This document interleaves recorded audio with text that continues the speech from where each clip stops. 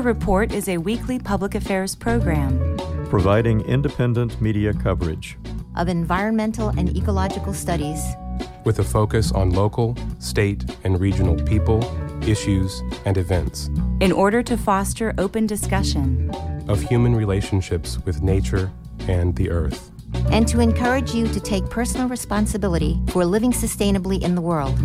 Eco Report is produced by an independent team of volunteers working at the studios of Community Radio WFHB in Bloomington, Indiana, and financially supported by listeners like you.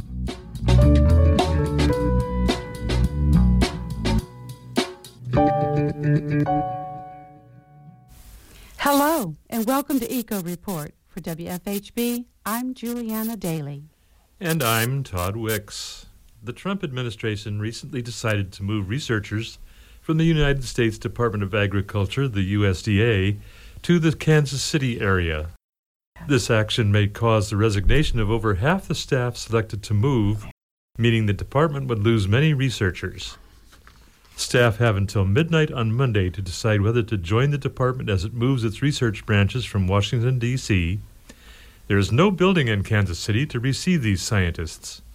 Critics see the move, set to be completed by the end of September, as an example of the Trump administration trying to sideline scientists and researchers.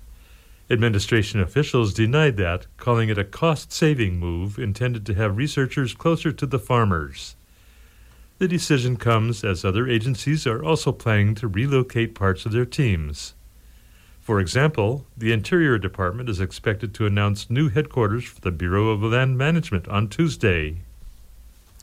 Honeybees, which pollinate 1/3 of the crops we eat, are in severe decline. Despite this, the EPA is expanding the use of sulfoxaflo, a pesticide the agency itself considers highly toxic to bees. Sulfoxaflo's use has long been debated. It was temporarily banned after a lawsuit by beekeepers and environmental organizations in 2015. In 2016, the EPA altered its instructions for how to use the pesticide, claiming it would reduce its impact on bees. Sulfoxaflo will now be permitted for use on certain crops for the first time. It was approved for limited use under the Obama administration. The United States was the world's largest national carbon dioxide emitter until 2006. That year, China surpassed U.S. emissions. After that, U.S. emissions declined until 2017. They have increased since then. U.S. electricity production from coal sources has dropped in recent decades from over half in 1992 to about a third in electricity production in 2015. At the same time, however, the United States has become the world's largest producer of crude oil. The U.S. has also significantly ramped up natural gas production and usage. Though natural gas use results in relatively less CO2 emissions, the methane escape during its production and extraction is high. A third of our electricity now comes from burning natural gas. The atmospheric carbon dioxide is increasing about 3.5 parts per million per year. The atmospheric CO2 now stands at 411 parts per million, higher than at any time in the past million years. On July 10th, over 7,000 colleges and universities worldwide declared a climate emergency and initiated a 3-point plan for tackling the crisis together. The declaration was issued as a letter organized by 2 collegiate climate action organizations and the UN Environmental Program's Youth and Education Alliance. The 3-point plan goes like this. Universities will commit to being carbon neutral by 2030 or 2050 at the latest. They will also direct more resources toward climate change research and skill development.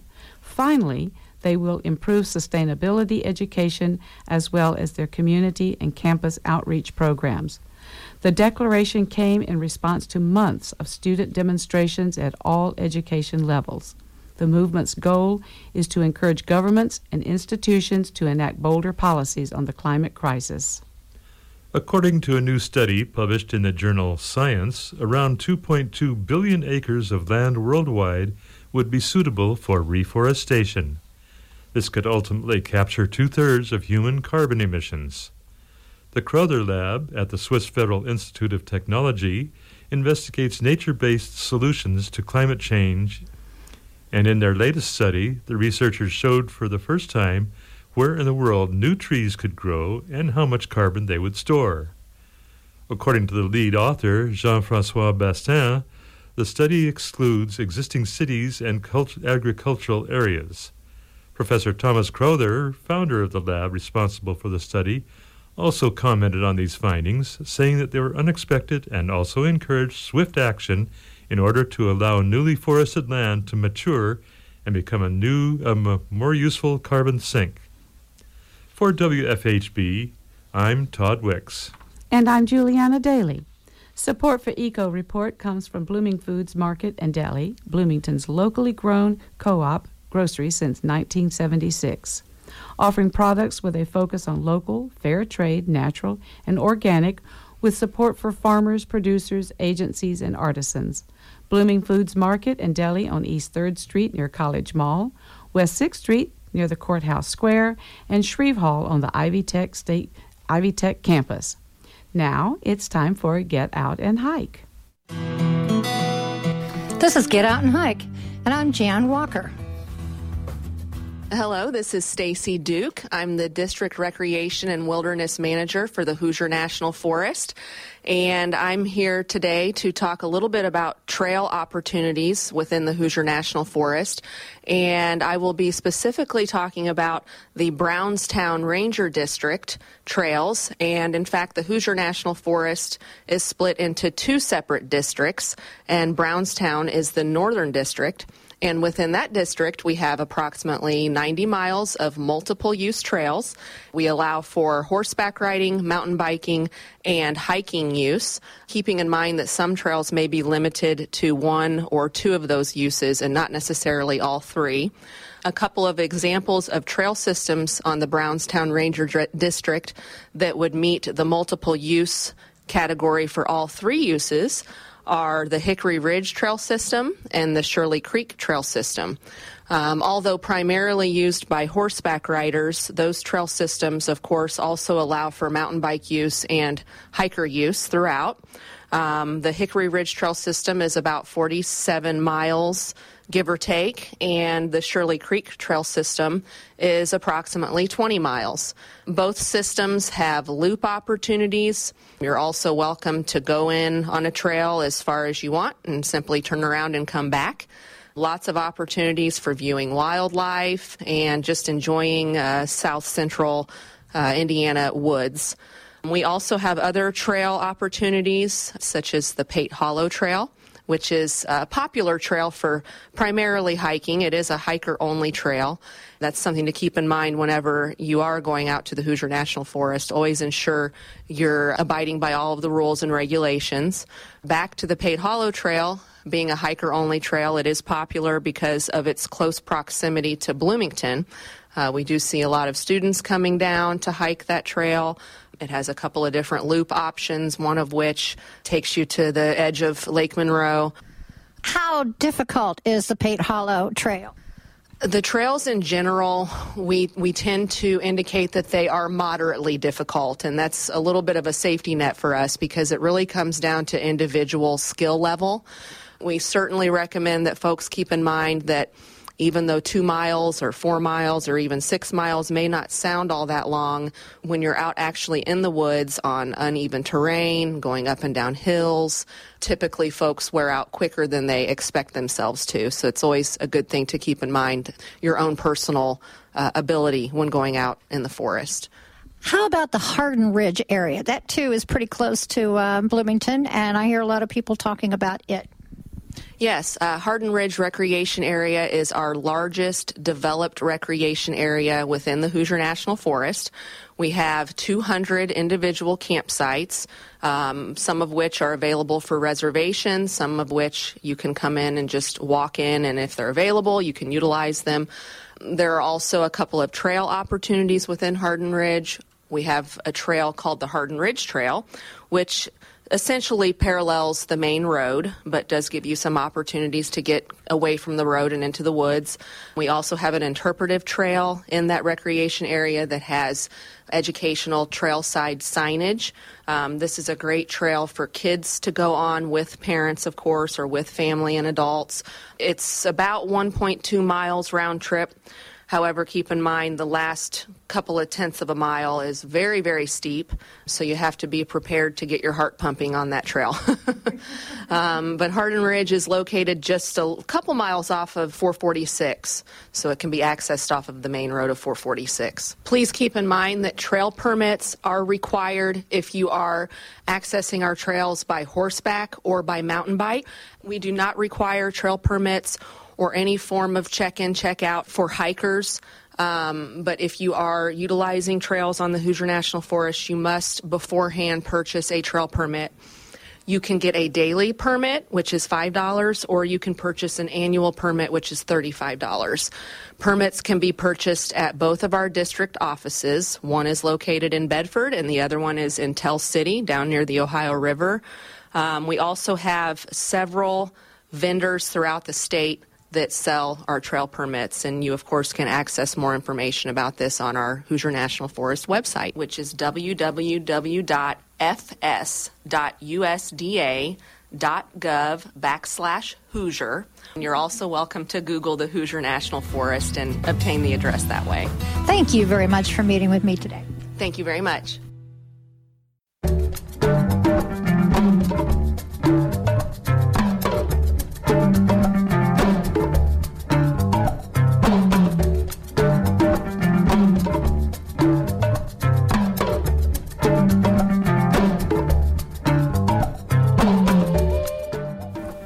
In today's feature report, WFHB's Norm Holy talks with Dr. Deepak Ray about climate change and crop yields, both here in Indiana and in developing nations. Dr. Ray researches food security on both a local and global level as part of the University of Minnesota's Global Landscape Initiative. As part of the initiative, Dr. Ray has contributed to research published at earthstat.org. According to the website, earthstat.org provides regional data sets researchers hope will help solve the challenge of feeding the world while also reducing agriculture's impact on the environment. So my first question is, given climate change, is it impacting food production around the world? Yes, it is already impacting food production around the world. So in our study, we actually first try to figure out what is the effect of climate change on crop yields. And to do the food production part, we took some extra steps. How is food production then doing around the world? That is, rice, wheat, some of the major crops. Okay. So we tried to first figure out whether crop yields were increasing or decreasing and what was the amount per, say, county level, and we summarized that up to, say, the national level. So, for example, in the United States, you have maize yields which have slightly increased due to climate change, but there's lots of variation as we can expect, and then we continue to do that for a wide variety of crops. So, and each crop provides a certain percentage of crop consumable food calories, and then we finally figured out, like, on the overall summary, what was the effect. So globally, what we found was there is a reduction of 1% of food calories. And if you assume a 1,800 calories per day food requirement for sustenance levels, then we have the reduction in food for around 50 million people around the world. So in terms of the total calories, is there more than enough in the way of calories to feed the total global population adequately?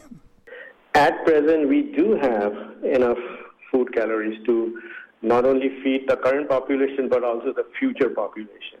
The problem is a lot about distribution of the food. So I don't think that distribution problem is going to go away like tomorrow. So if, say, for example, in southern Africa, in, say, Mozambique or Malawi or Zimbabwe, if there is a reduction in crop yields, the top crop is, say, corn, maize. So if you have a reduction in the yields every year on average, I don't expect the American farmers to be shipping corn to, increasing the shipment or give them for free. So the reduction in corn yields in Malawi or Mozambique or Zimbabwe reduces the amount of food calories per person in those three countries. And that process kind of is seen in some other countries of the world, like in South Asia. But we also see reductions in Western Europe. We also see reductions in Australia. Both are very rich countries. So they can probably turn around, they will not have that much impact on their food security. They're rich countries, after all. But in poorer countries, Southern African countries or South Asian countries, there's an impact, and that impact is not good. Given your perspective, do you recommend changes in crops? That is, we've been growing corn forever and we should be not growing so much corn, or? Corn has done very well with, say, in the United States or in Latin American countries in general, minus, say, Mexico. So corn has benefited, but if you look at between, say, Indiana versus Minnesota, the way the climate has shifted around in these two places, or in any other country for that matter, you can find another crop which may have benefited. So this is a very broader question that needs to be addressed by many groups of people. It is like, do we want to eat more corn, or do we want to eat, we don't eat the corn in in the United States. We feed it to the animals. Should we shift to wheat, but wheat also is not doing well. Maybe we should grow more sorghum, and sorghum has done fairly well with the climate change signal. So, but then do we want to eat more sorghum, or we want to feed more sorghum as feed to animals versus corn? These are questions which are not easy to answer. So what I wanted to do with our study is try to set up the numbers. Now we can have a discussion about it, what we want to do. This is up to the policymakers and the farmers. They need to come to some agreement about that. The use of crop production for animal feeds, do you have a particular point of view on that? We already have an agricultural system which is very nicely and well placed in the U.S. It is not easy. The number of farmers in the world is probably like 2 billion farmers. And we cannot just disrupt their current agricultural practices overnight. One of the motivations of doing this study is like we get to know what is already happening so we can prepare for the future. We can start preparing. Say, in Indiana, the losses in corn, I would say they are fairly substantial already.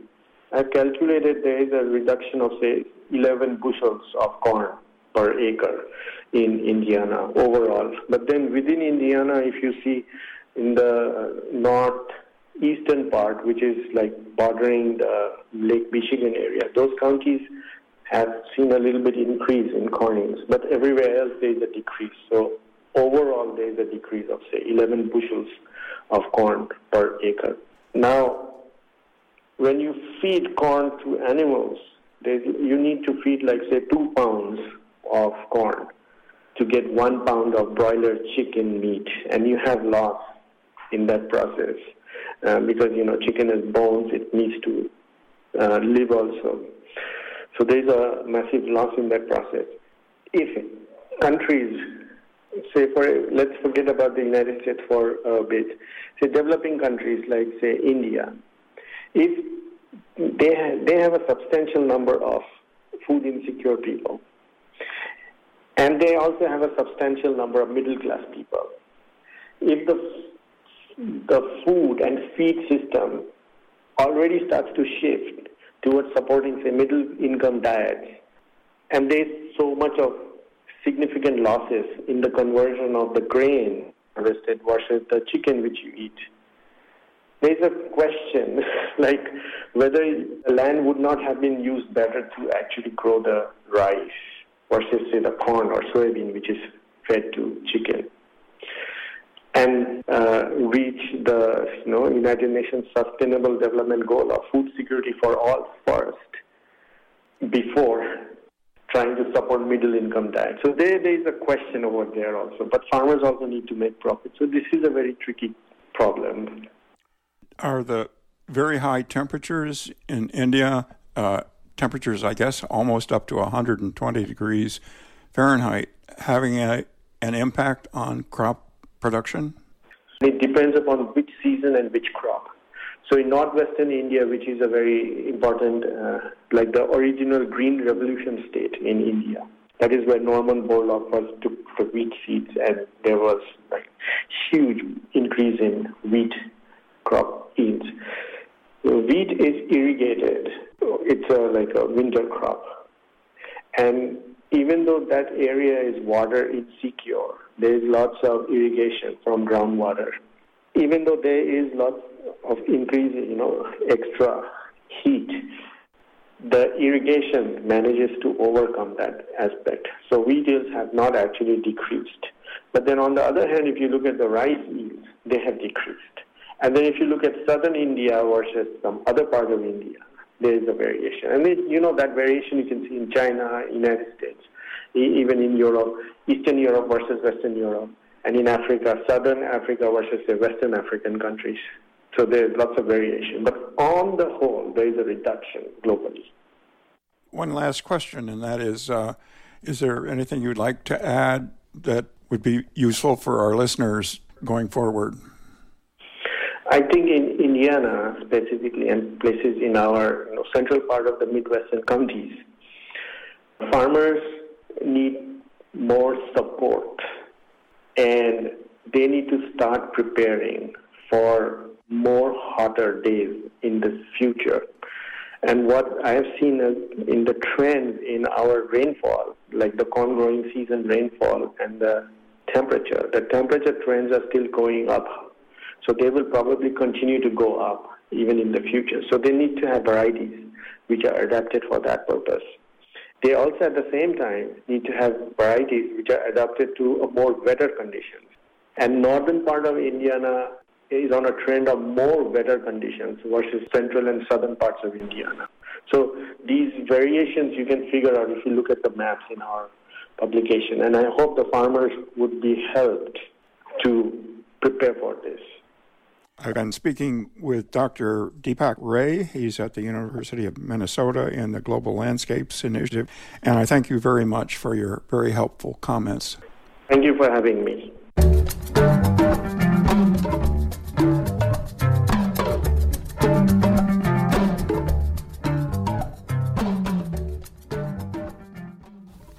Are you looking for a way to take action on environmental issues? EcoReport is seeking volunteer reporters to contribute short headline news stories as well as feature interviews. We will provide all the technical training you'll need. WFHB also offers internships. Please give us a call at 812-323-1200 or email us at earth@wfhb.org. And now it's time for In Nature. This is In Nature.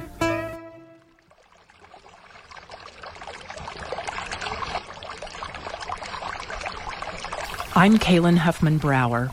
This segment of In Nature is about the endangered species, the hellbender. Hellbender, also known as mud devil or mud dog, is the largest aquatic salamander in the United States. Its average size is 12 to 15 inches, but can be as long as 29 inches. It has a flat head, wrinkled body, and a paddle-shaped tail. It's usually dark gray or brown with irregular dark spots along the back. They can live up to 50 years in the wild. It's nocturnal and can be found slowly crawling across the bottoms of clear, silt-free mountain streams from South New York across to Indiana and to North Alabama. They feed on crayfish, small fish, tadpoles, toads, and water snakes. They absorb oxygen from the water through their skin. In the daytime, they can be found hiding under rocks on the riverbed. Though some populations remain healthy, the hellbender is listed as endangered in Indiana, mainly due to habitat loss and degradation from pollution. Silting caused by agricultural practices and construction work And damming of rivers and streams eliminates critical riffle areas and lowers oxygen content. Fishermen need to be educated that they are not poisonous.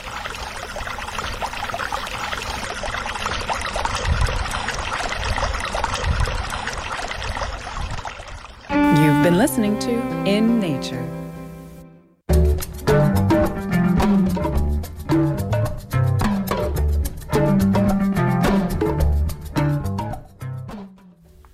And now for some upcoming events. Paintown State Recreation Area will host an event on the life cycle of butterflies this Friday, July 19th. It will meet at the Paintown Activity Center and run from 9:30 to 10:30 a.m. Participants will learn about butterfly life cycles and be able to make a butterfly-related craft.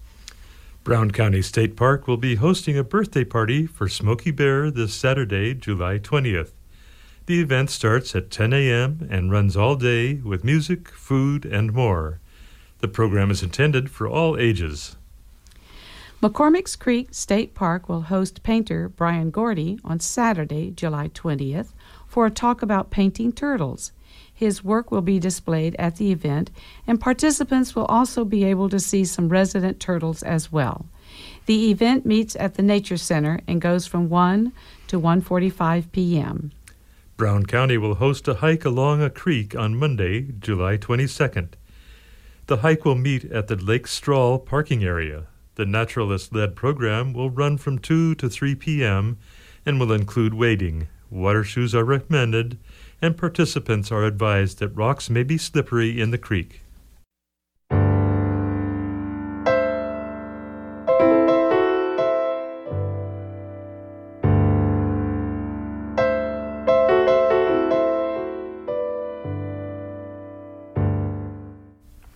And that wraps up our show for this week. Eco Report is brought to you in part by MPI Solar, a Bloomington business specializing in solar hot water, solar electricity, and solar hot air systems. MPI Solar designs and installs solar power generation systems that encourage independence and individual responsibility.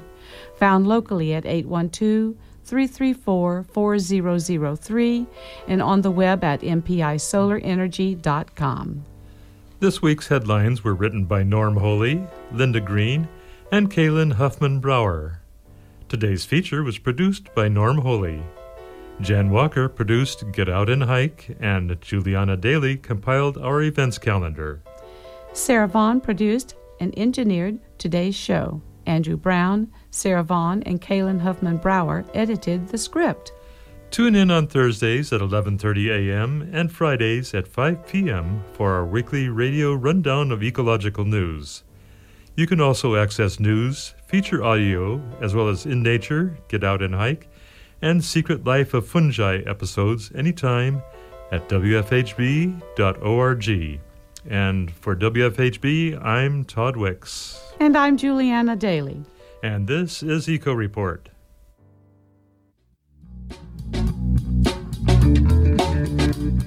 You've been listening to the Eco Report, a volunteer-powered production of Community Radio WFHB in Bloomington, Indiana. Available for download and podcast at news.wfhb.org. Eco Report is your independent, ecologically inspired news source for South Central Indiana, bringing you news that the Earth wants you to hear. Send your comments, suggestions, and story ideas directly to the Eco Report staff. The email address is earth@wfhb.org. That's Earth.